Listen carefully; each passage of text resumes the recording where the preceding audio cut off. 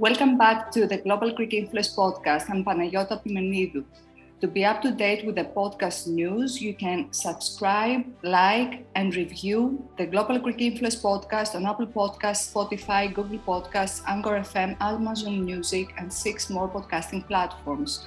You can contact the Global Greek Influence through the podcast, Facebook, and Twitter accounts, the podcast website, globalgreekinfluence.com, and LinkedIn page. Dr. Alexandros Nikitas is my guest today. Since 2015, Alexandros has been situated at the University of Huddersfield in the United Kingdom, where he is a reader in Smart Transport, Future Mobility Lab founding director, deputy director of the Behavioral Research Centre. Alexandros is also chair of the university's transport study in the United Kingdom with tenure between 2022 and 2025. His research portfolio includes travel behavior and attitudinal and road user experience studies in transportation. Alexandros has a Master's of Engineering from the University of Durham, which he acquired in 2002, an MSc in Transport, Planning and Engineering from the Edinburgh Napier University, a Master of Arts in Applied Social Research and Built Environment with merit at the University of West England, and finally, a PhD in the area of Transport and Society from the same university back in 2010. Alexandros has been academically active in Greece, the United Kingdom, China, and Sweden. Before joining the University of Huddersfield and between 2012 and 2015, Alexandros was a senior researcher in urban futures and transportation for the Division of Design and Human Factors at Chalmers University of Technology in Sweden. Alexandros has also been a research advisor and associate coordinator of the Sino-Swedish program LIP Sankai, initiated by the Swedish Mistra Urban Futures, a premier urban development center of international appeal. Finally, Alexandros served as a local councillor in his hometown, the city of Drama in Greece, from 2011 to 2014. Welcome to the show, Alexandros. Thank you so much for the information-driven introduction. It's my honor to be here, and I'm very happy for this invitation. Thank you so much for doing this, Yota. I believe it has merits to presenting people that have to say something to the world. I'm very glad and honored to have you here with us, Alexandros. And we're going to go through this discussion primarily from the perspective of your expertise and to see what opportunities and challenges we have in the future transport and making travel future sustainable. The COVID-19 pandemic has further delayed the already slow progress toward the Sustainable Development Goals, including the future transportation. Providing more sustainable transportation, including its services and infrastructure, is not only about technologies that combat climate change, but transformative action established in society. Through the study of the strategies and beliefs of critical actors, for example, car manufacturers, local and national government, citizens, car drivers, transport planners, and civil society, what are the challenges and implications of the socio-technical transition to sustainable future transportation? Sustainable transport is something of big importance and significant magnitude. We have to change our ways dramatically in order to be able to enjoy livable futures.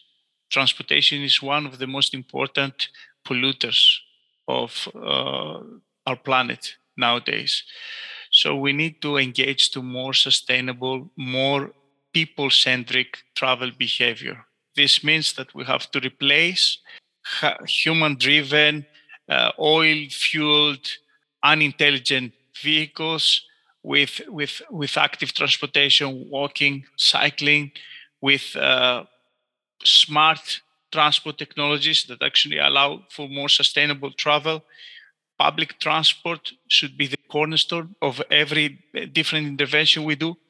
So nowadays we have to actually go to more flexible situations, prioritize people over cars, which is very, very important, push for shared transportation, for active transportation, for public transport-oriented transportation, create new ways of actually dealing with all transport problems, for example, investing more and more in electrically fueled or hydrogen fueled vehicles, but is about actually creating a modal shift, leaving the car behind, leaving the era of automobility and going to an era that is people centric, is about people walking, people cycling.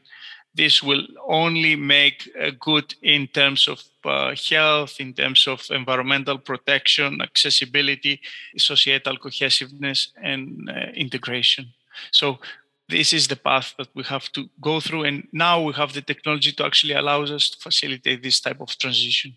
So we see that the challenges we actually have for sustainable future travels does not only go through the current technologies we consider to incorporate in our transportation within our cities to make them more sustainable, more livable, but we see that there is a need for a change in the mindset of the end users, who are the citizens, in a sense, to be trained and educated what the sustainable travel futures entails for them. It's about behavioral change. It's about creating a different type of education that is pro-environmental. It's about redirecting people from cars to more sustainable ways of traveling. And it's about information provision, good information provision to allow awareness about the climate change threat, about the opportunities that COVID gives us, because COVID was a huge challenge transport-wise for transition to more active transportation. You see how many bike sharing schemes, how many cycling infrastructure schemes and walking and pedestrian facilities were introduced because of COVID. So this was a golden opportunity in a sense to actually push us towards more sustainable forms of transportation. And now, since the war has started in Ukraine, we see also some logistical aspects that we should consider in these future travel challenges. Yeah, you see, I think the war, it's not the reason why these have been created. I think these are underlying for many, many years. And these are, now they are kind of, this procedure was accelerated and now they are in our doorstep. But these problems is about our dependency on oil, I think, and other similar forms of fueling. And we have to actually try more and more to go towards more renewable energy sources. And this is an opportunity again to actually make this shift. But we have to make it in a people-centric way that it's not super expensive for the average user and people. We will see through the studies you commenced and have been published other socio-technical aspects we should consider for our future travels. This year, you published a work titled The Deceitful, Connected and Autonomous Vehicle, defining the concept, contextualizing its dimensions, and proposing mitigation policies. In this research article, you explored the connected and autonomous vehicle as an emerging mobility technology which could be used as a case study of changing potential for the future of transport policy and planning. What is the deceit of the connected and autonomous vehicles? Okay, excellent example to start getting deeper into intelligent transportation. Thanks for the opportunity to talk about that, Jota. So this is a work I authored together with two exceptional colleagues of mine, Mauro Valati and Simon Parkinson. And it's about connected and autonomous vehicles. It's about the driverless vehicles that you see with a Wi-Fi and IoT functions, Internet of Things functions that will allow them to talk with other vehicles and the overall transport network system. So this is the connected and autonomous vehicle, a vehicle that can actually navigate on its own without the need for a driver, and it can communicate with all the different actors of a transport ecosystem. The deceit is the ability that these connected and autonomous vehicles might have to cheat the system and potentially be weaponized. We have to proactively shield our transport system by allocating weights in the potential troubles that these vehicles could create. So these vehicles can generate disruption for tomorrow's travel ecosystems because they are vulnerable to cyber threats, to hacking, to misinformation, to manipulation. So you can have users, traffic controllers, third parties actually manipulating this vehicle and creating disruption to the system because they use them in deceitful ways, distorting route and control functionality for selfish or malicious reasons. I'll give you a few examples. So some people actually want to create depression and de-evaluation of a particular area. So they can actually program these vehicles to create traffic congestion, specifically in parts of the area that they want to buy potentially cheaper. A simpler example, you have vehicles that actually want to prioritize themselves and have a quicker time from A to B. So they actually could give false alarms to the system to give them always green light to go. So they cheat. They get time savings. They treat the system in a selfish way to actually gain these profits from a quicker transition from A to B. So I gave you a few examples. One very massive and goes well beyond transportation. One very kind of user-centric that can happen to anybody. To follow up on the previous question and answer, why could artificial intelligence lead to more sustainable transport further to protecting connected and autonomous vehicles? Mm-hmm. Artificial intelligence is a very powerful thing. It's about giving human intelligence and even superhuman intelligence to physical objects. So AI could be a means to make vehicles significantly smarter, roads, motorways significantly smarter, allow every system in a transport network to actually function and harmonize and work very well together so that you achieve lessening traffic delays, lessening traffic accidents, improving accident prevention, making social inclusion and accessibility something much easier to achieve, reducing human effort as well and cognitive difficulties. So it's a door that we can open and could provide us with extremely beneficial opportunities. But at the same time, as every novel technology, we have to be cautious and we have to respect the way we actually apply things.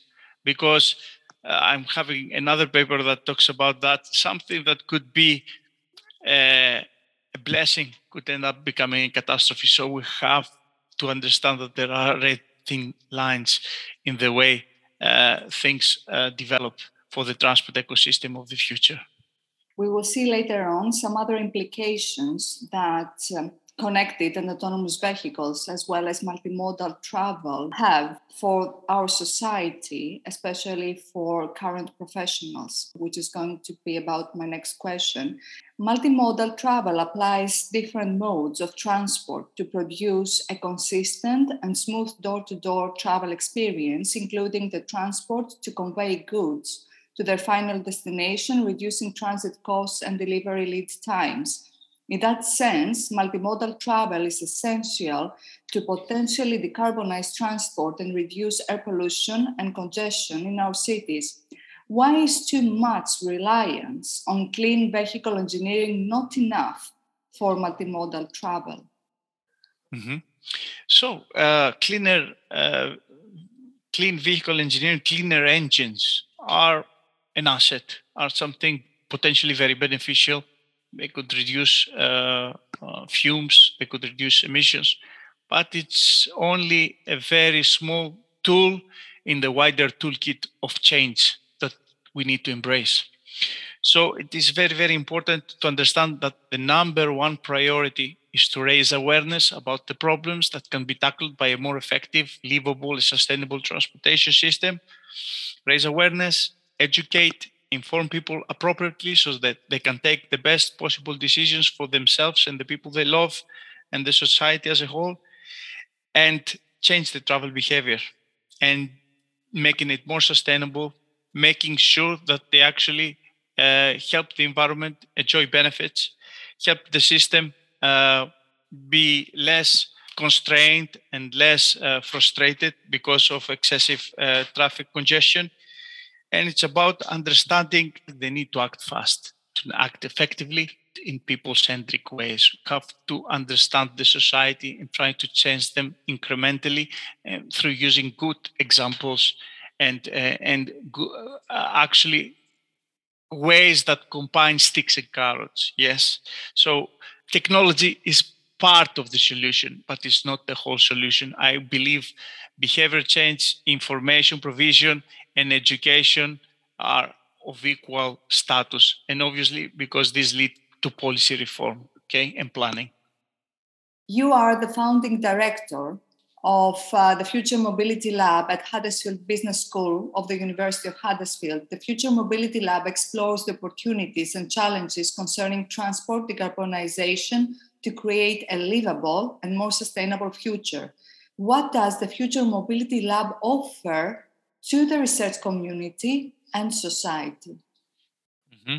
I'm very proud of this achievement. This is the establishment of a new lab, the Future Mobility Lab, which is an internal University of Huddersfield investment, and it's part of our new Sustainable Living Research Center. So our focus is about creating smart solutions for sustainable urban futures.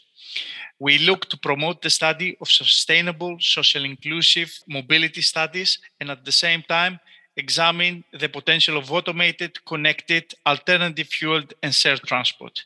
And all of them should be packaged in a way that actually inspires, promotes, and encourages travel behavior change. And when I say travel behavior change, I mean modal shift from private oil-based vehicles to something different.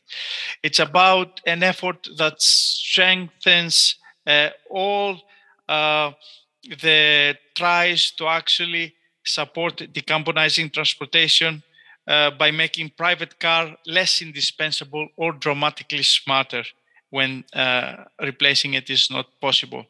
And this is something very, very critical when we discuss that transport is one of the number one polluters of the planet and the environment. Is very, very important to actually change our ways and support the creation of more livable futures by providing more sustainable travel options.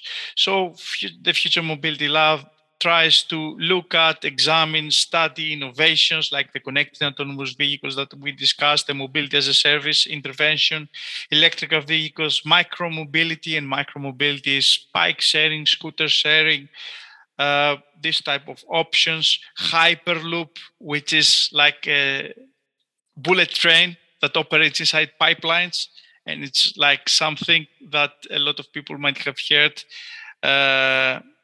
from the ideas of Elon Musk and Richard Branson about pipe-based transport. Then we have the personal aerial vehicles, so it's autonomous vehicles that actually fly, flying cars. Let's see how this can work. This will be a major disruption of the system that we know nowadays. And maybe it's about the revitalization of already existing and already proving to be nice initiatives like transit-oriented development, bike sharing, cycling in general, walking school buses. And then we have to combine them with measures that have a stick kind of element like road pricing, parking management, and so on. So what we actually try to do is to provide an interdisciplinary work packages that combines business, management, behavioral planning, and engineering approaches to study this transition to better futures. And our end goal is to help policymakers, traffic engineers, transport providers to become more intelligent, more pro-environmental, being more research efficient, and support changes towards better health and well-being, equitable and safe transportation. I understand that all these projects have an impact to the local societies where they are launched, right? You talked about numerous projects, and I'm wondering how would the outcomes of those projects and giving the opportunity to small scale to be incorporated in a national strategy or even to inform international strategies. I understand that the United Kingdom is no longer part of the European Union, is no longer a European Union member state, but still the United Kingdom contributes to the Research and Innovation Fund of the European Union, which means that the country can participate in future research and innovation collaboration with other EU member states. So let's say if we talk about innovation in policy, in future policies for sustainable transportation, how would these lessons be implemented in these new policies? As an engineer, I always had that question, how these outcomes are interpreted and taken to the policymakers and brought to the society. Myself, my team, and my colleagues, and the Future Mobility Lab as a whole, we are all about applied research, Yota. So what we try to do is to create knowledge that is actually transferable to society and introduce, support, inform. We are very proud of some of our collaborations. We are working together with Kirklees Council, the local authority, to actually promote micromobility, shared mobility, and mobility as a service initiative to a local area in West Yorkshire, the Huddersfield area and beyond. So we're going to do pilots, and we're going to try to understand how people could behave around these interventions. Mobility hubs, for instance, it's a place where you actually put together all modes of active, public, and shared-based transportation. You brought a few mobility hubs and you potentially push people towards using more sustainable means of transportation. We have an amazing collaboration with the National Technical University of Athens, and we're doing a lot of research about bike sharing, about electrical charging, and where you place stations. And these are actually affecting policy making. I gave you the example of local policy making in Huddersfield. I give you the example of what is happening in Athens. We have great collaboration with the General Secretary of the Hellenic Ministry of Environment and Energy, my dear friend, Dr. Efthymios Bakoyannis, and a lot of the research we are doing actually goes to policymakers straight away. And this is the good type of policymaking, informed by research that is actually people-centric. So I'm very proud of this collaboration. We have an amazing collaboration with Chalmers University of Technology in Sweden, in Gothenburg, where I used to work. I'm a visiting professor for them now, and they actually going to have me for a month there, and we're going to work together for initiatives that are about Sweden and how we can actually support Gothenburg in their very high sustainability goals.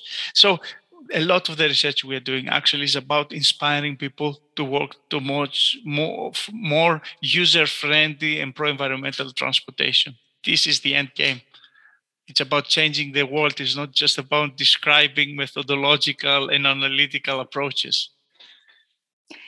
One last question, Alexandre, before the end of our discussion. Sustainability development goals, including those in transport, not only target combating climate change, but also eradicating poverty in all its dimensions, reducing inequality through, for example, empowering women. How could sustainable travel futures become socially inclusive? It's very, very important for me. The element of inclusivity, of social inclusion and accessibility, and fighting against poverty is very, very important for the very term of sustainability. A system cannot be sustainable if it's not inclusive or accessible or equitable or offering opportunities or having diversity, providing diversity. So the travel ecosystem of tomorrow needs to invest in shared systems, in connected systems, in autonomous systems that will allow everybody to have access to inexpensive travel despite ownership, age, or physical or gender ability. It's about creating networks promoting decarbonization. And this is so very inclusive in its definition, because by providing cleaner air, we actually give access to people to natural resources. And therefore, it's something of colossal importance when we're dealing with smart and sustainable, the agenda of social inclusion. Everything is about that. It's about destroying barriers, allowing people to actually access the system in the way they want to access it, and get dividends from this access. So we have to force in destroying and disrupting all the potential barriers and challenges, and make the systems very, very accessible. Even this, for example, I'll give you an example, these technology-driven interventions that we discussed, connected autonomous vehicles or mobility as a service, you need to have information workshops for people that are of a certain age, to actually educate them, inform them of how they can use these systems. You cannot leave these people behind. They need to be part of the transition, and an important part of the transition. They need to have the same rights of accessibility like everybody else. This is just an example. So sustainable in some ways equates inclusive. Thank you, Alexandre, for accepting the invitation to the Global Greek Influence podcast and discussing the opportunities and challenges in creating sustainable travel futures. It was a very interesting conversation. I'm very glad to have taken part on this. Thank you so very much for your invitation, and I hope we created some ideas for good change to your listeners and viewers. It was a pleasure to have this discussion with you, Alexandre.